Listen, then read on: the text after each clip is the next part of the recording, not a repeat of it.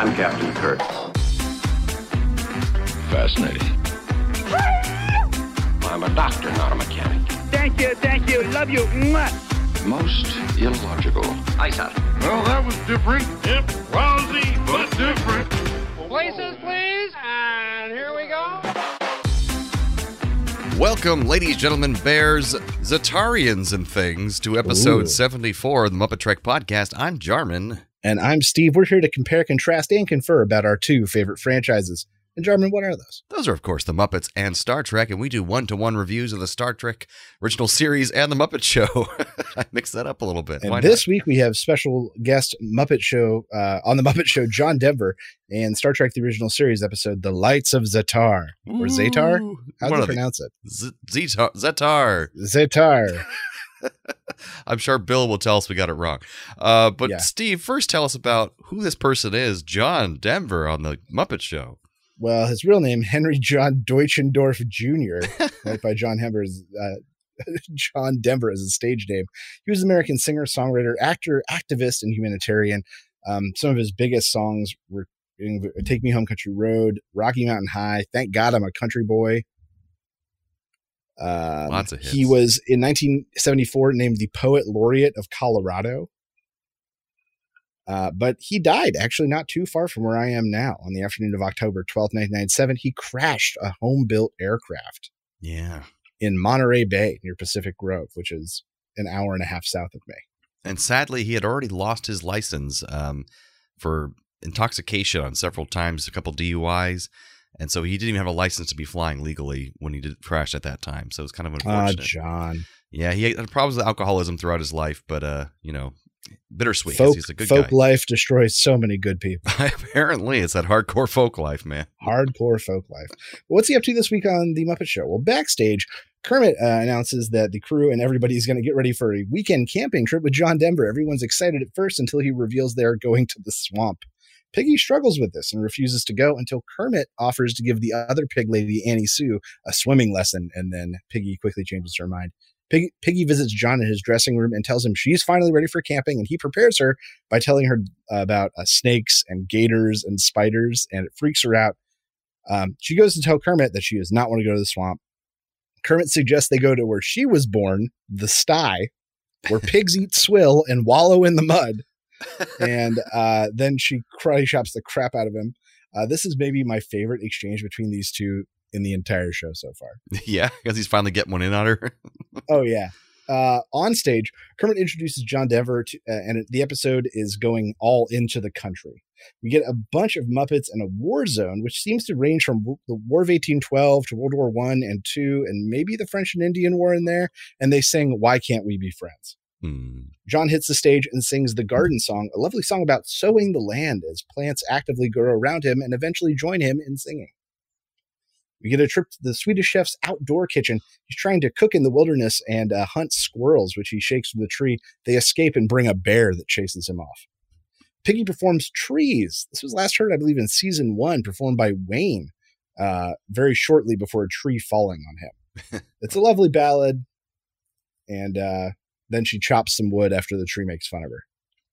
Next, we get pigs scaling a mountainside. They perform the Happy Wanderer during the Valderrama as they one by one lose grip on the mountain and fall, presumably to their deaths.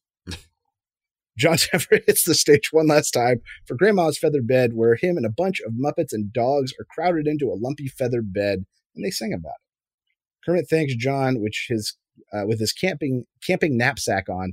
Kermit says everyone else backed out, and John offers, well, I'll still take camping. I'll teach you how to catch frogs. And Kermit is traumatized. And that is what we call the Muppet Show. He even says that that's why his eyes look the way they do. Is because, why do you think my eyes look like this? Yeah. Like, whoa. So, John, what did you think of this week's episode with John Denver? I think he did a great job as a host. And one of our big, litmus tests we always use is how are they with the Muppets? I think he's great with the Muppets. He felt like he was completely at ease and comfortable with them. He seems like just a chill, relaxed guy. He was probably high the whole time, so who cares? Yeah, we were missing a lot of our favorite segments. There weren't a lot of the standard or any really. I like that we got Swedish Chef's Kitchen and they adjusted it to the outdoor theme, which I really appreciated. That is true. They did do that, and I just think that But then the numbers that had just the Muppets in them were really solid too. Like the pigs climbing was really fun and really well done. That was really fun. The number of them at the Why Can't We Be Friends out in the battlefield was really cool. Lots of different Muppets there. And the numbers with him were good. The really cute flower number, and then him in the bed with all the other Muppets was really cute. I just think it's a really solid episode and the best episode of season 4 so far. I think that he stuck in his lane while still not like, because he did some folk songs. He didn't do really any of his music. That's true. Which is kind of crazy to think about. Didn't really do any of his music. Had some good interactions and was willing to be silly and kept to like wholesome family humor. Yeah. Which is all what was in his lane, and he did it well, I think. Yeah, it was just like I was entertained throughout. It was solid. There wasn't like a lame number in there, I didn't think. It just was, good, really good, solid episode. All right. What did you think was the best Muppeteering moment this week? Well, I have to say, probably after I thought about it, would be Grandma's bed number, because they had all those working Muppets in this one giant bed, but also had to somehow make it possible for John Denver to actually lie in it. And so like that must have been a little engineering feat of itself. So I just like that aspect of it. My favorite, I'm going to go with the pigs up the mountain, but specifically at the end, when there's just the one pig left up there, because that one pig really sells the rest of the number by himself. And I'm always very impressed when a single Muppet can go and hold the stage. That's true. That's not always easy. So in that regard, I appreciate that performance specifically. And what are our trivia song info for this episode, Steve? Oh, man. Music this week. Why Can't We Be Friends? Ironically, by the funk band War. It's a unique song in that each verse is sung by a different member of the band. Oh, that's cool. I didn't realize that. Garden Song by David Mallet, one of John Denver's contemporaries, actually.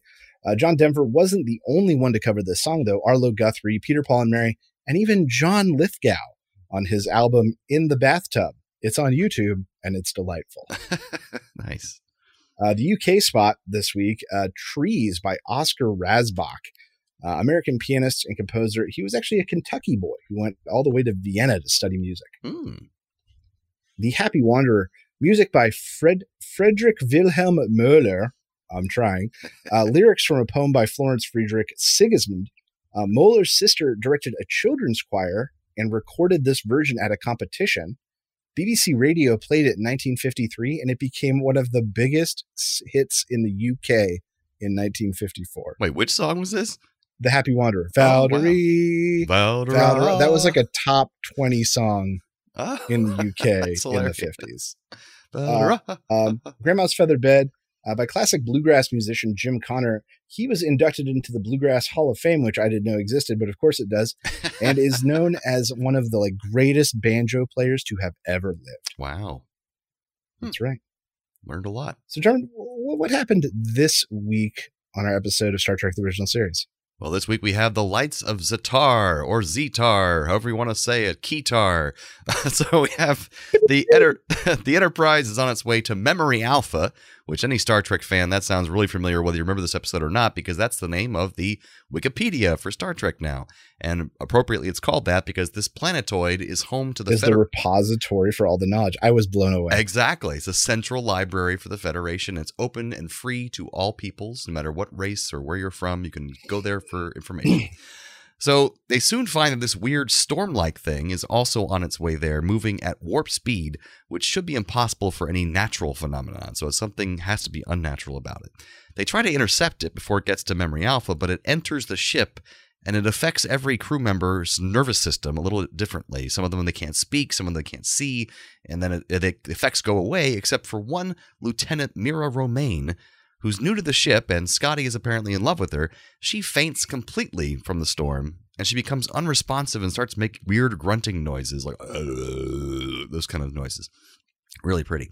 The storm moves on to Memory Alpha, basically destroying it and killing everyone there in the process. So they beam down afterwards, after the storm flies away, to find only one woman alive who is also grunting in that same way, and she also dies of a brain hemorrhage shortly thereafter before she can say anything. So Mira then beams down as well, and she's terrified because apparently she just saw all this happen in a vision. And another vision's telling her right then that they all need to get back to the ship immediately because the weird storm is returning. So they finally find out the so-called storm is actually a collection of life forms. And Kirk tries to communicate with it, but to no avail. So they fire a warning shot at it, which does nothing. So then they fire directly into it, which causes Mira to fall down in pain. So Scotty tells Kirk this, so they stop the attack. And after talking to Mira more, once she comes back from being in pain, Kirk, Scotty, Bones, and Spock figure out that her brain patterns have been altered to match the weird light storm beings. And this helps them make some strange leap that the light beings are trying to take over Mira's body. And somehow this leads them to a plan that lets they want to let the beings take her over, have her fight to retain some control, and then shove her into an atmospheric chamber and bump up the pressure until it kills the light beings. So once they enter her body, they tell Kirk that they are the last remnants of the beings that used to live on a planet called Zatar, which was thought to have been wiped out centuries ago, and they've been traveling for centuries looking for a body to take over so they can have ears and eyes and feel again. And all the people that on Memory Alpha were fighting being taken control of, so they died. But Mira's mind is pliable. That's what they just found out earlier, that her mind is apparently pliable, so they were able to take her over. And Kirk says, you can't have her. So he shoves her into the chamber. Spock boosts the pressure up until they all die. This seems to have no effect on Mira, luckily, and she survives. They then send her off to oversee repairs and to salvage Memory Alpha, basically saying a big F you to Scotty and her love with him together, and we never see her again. So that's the end of The Lights of Zatar. So Steve, what'd you think of this episode? All right. So some things I liked. I like Scotty episodes, but I don't like that this was another one where he's like head over heels for a girl and gets him into mischief. Mm-hmm. Which is like, I feel like the two other Scotty episodes we've had. Yeah, that one in season 1 where he fell in love with some lady and got him in trouble because she disappeared. Or he was accused of a murder. That was the one with Piglet guy in it. Yep. So yes, like Scotty, boo, they didn't do anything with him. Chekhov and Sulu only have like 4 lines in this whole episode, and 2 of them are to set up and execute a sexist joke.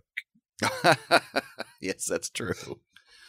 Scotty doesn't seem to be the one to choose brains. I don't even know if he knows she has brain. I was like, what? Oh, come on, guys. Jesus. You jackasses. Those are 2 of your lines. I hope you enjoyed them. And I thought the Zatar effect, the strobe, if what I saw was the original, which I think they would have been able to do it at the time, it was pretty good looking. I think it's an enhanced version of what they did in the original, but yeah, it's similar to what the original, but it's the kaleidoscopy kind of effect, and that's how it looked in the original, but they just made it look a little sharper, basically. Okay. So it's not entirely changed. Never mind. It's dead to me. It's not entirely changed, though. It's impressive. Some other dislikes, thing I struggled with. This was a very bottle episode, and you could really feel it was a very bottle episode. And I understand their budget got cut this last season. They were really stretching. But they've done other much better bottle episodes. Oh, yeah. So I think maybe that's my complaint. I feel like it was really stretching and dragging for time at times. It was just like, okay, come on. Let's move this. And the only big reveal is that it wasn't an anomaly and some sort of entity, but otherwise it didn't feel like there was any mystery. Like normally it's like one question leads to another question, leads to another question, leads to another question. And this just felt like, it's the entity. All right, well, now we know. Now we just stop it somehow. Yeah, somehow, I guess. Pressure chamber? I don't know. Science? Yeah. Well, my big thing, too, is that we've had already, I think, plenty now of ancient civilizations that died out long ago that are trying to live on through other beings that they take over against their will. Yeah, we've had wasn't that 2 episodes ago? The computer left behind to send a message and all that? And then there were the beings who took over their bodies. Like, this happened multiple times now. Like, come on. Come on. The Triskelion, I think, was one of them. Maybe. We have the ones like we've already had the millions of beings testing humanity. Now we have the beings that are taking over humanity so they can live on. Versus the other week where it was beings that needed humans to give them STDs and diseases. Yes. It's all at least that one was somewhat different. Season 3 is confusing. It's weird. Very sciencey though, this episode. Felt very sci-fi-y, like if you like that kind of thing.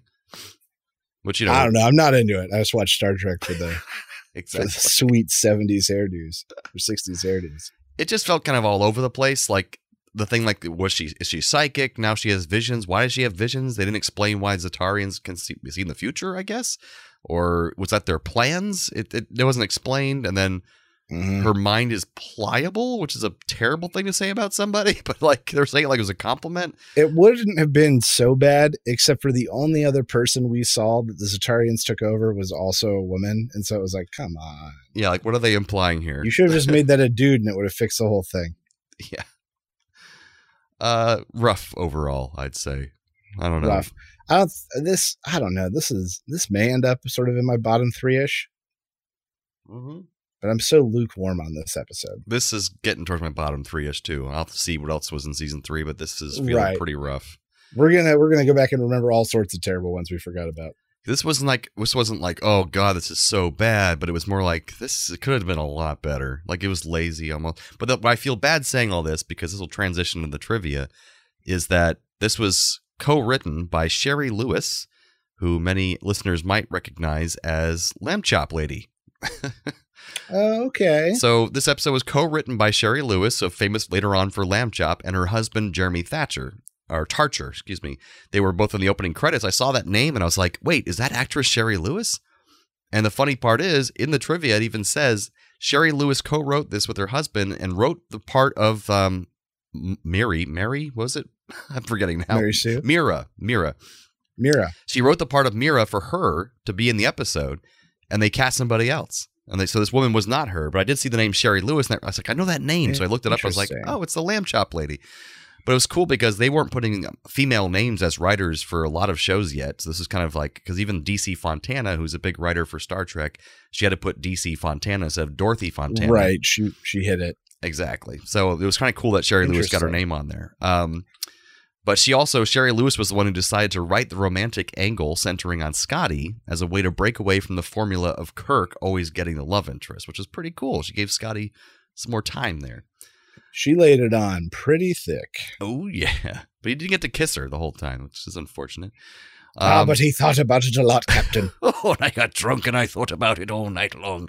But this is also... Go drink some brandy and drown me tears. Drown me tears and sorry and brandy. Now he's a pirate. This is the...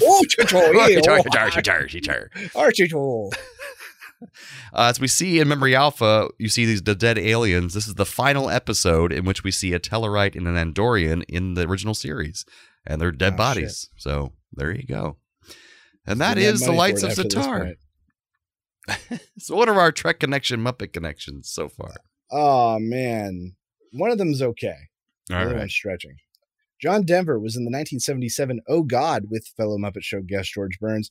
His wife was played by Terry Garr, who is in Star Trek, the original series episode, Assignment Earth. Yes, the not that season long 2 ago. finale. Mm-hmm. John Denver's songs have been used in many shows and movies, including The Last Man on Earth, which starred Kristen Schaal, who had a cameo in the 2011 The Muppets as Animal's anger management code. It took a bit. Those were really pretty tough. tenuous. I could find no obvious connections. It was a really rough. Wow, one, even a big star like John Denver, that's surprising. Well, the thing is, he's been dead, so there's like a cutoff point where if he didn't do it before that point, there's no other possibilities. That's true. Don't get in homemade planes. These were the same episode, right? Huh? Harrison Ford's gotten in plenty of planes and crashed them and been okay. But he wasn't in homemade planes. That's the difference. In no less than 4 planes. Well, I keep trying to die, but you keep rescuing me. I'm just flying up there and crashing over and over again. Indiana just wants to rest. So tired of playing these same roles over and over again. I'm just gonna hang my head up. Please. I thought that shy kid was gonna do it. Boy, what a disappointment. I bet my money on the wrong horse. Anyway, so these were basically the same episode. This is the same episode, man. Oh, man. Both feature people with mixed feelings about going someplace new. Scotty and Mira sort of have apprehensions about transfer to Memory Alpha, and Kermit and Piggy camping in the swamp. That's very true. On the Muppets episode, the Whatnots ask, why can't we be friends in their Battlefield number, just as Kirk asks the Lights of Zatar, why can't we be friends? Both feature exploring the roots of where something comes from. The space entity actually coming out now being the now extinct Zatar. Wow, I wrote that stupid. And Kermit comes from the swamp and Piggy from the sty. That's true. Miss Piggy. Origin stories. Miss Piggy doesn't want to carry her own bags to go camping until she thinks she might lose Kermit to Annie Sue. Just as Mira doesn't want to carry the lights of Zatar in her head until she thinks that if she doesn't, she'll lose Scotty to, well, death. Oh, man. That one was so good. Oh, yeah. Transporter malfunction. What's that noise? Transporter malfunction. Zetans. All right, so now it's the time of the show where we transport one character from one episode to the other and vice versa. So what you got for us, Steve? All right, so I'm going to bring over the people affected by the Zatarans or Zatarans. I don't know. So that like the people they find they're still there, they're like, ah.